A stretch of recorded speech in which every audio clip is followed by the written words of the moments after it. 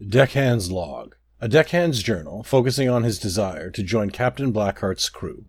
Day 48. Today has to be the day. I've been deckhand for the Rusty Dagger for nearly 2 months, and been tagging along behind the Black Oath for the better part of that. Captain Blackheart must have taken notice of me by now. I almost single-handedly stormed the deck of that Strass Mackay merchant, and slit the throat of the captain myself.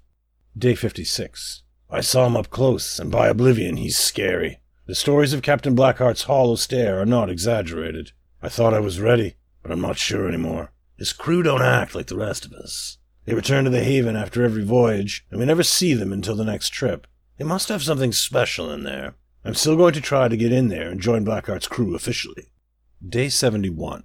I know I impressed him now. Ironheel came to me last night and told me that the captain's going to want to see me tomorrow. This is it. My big chance.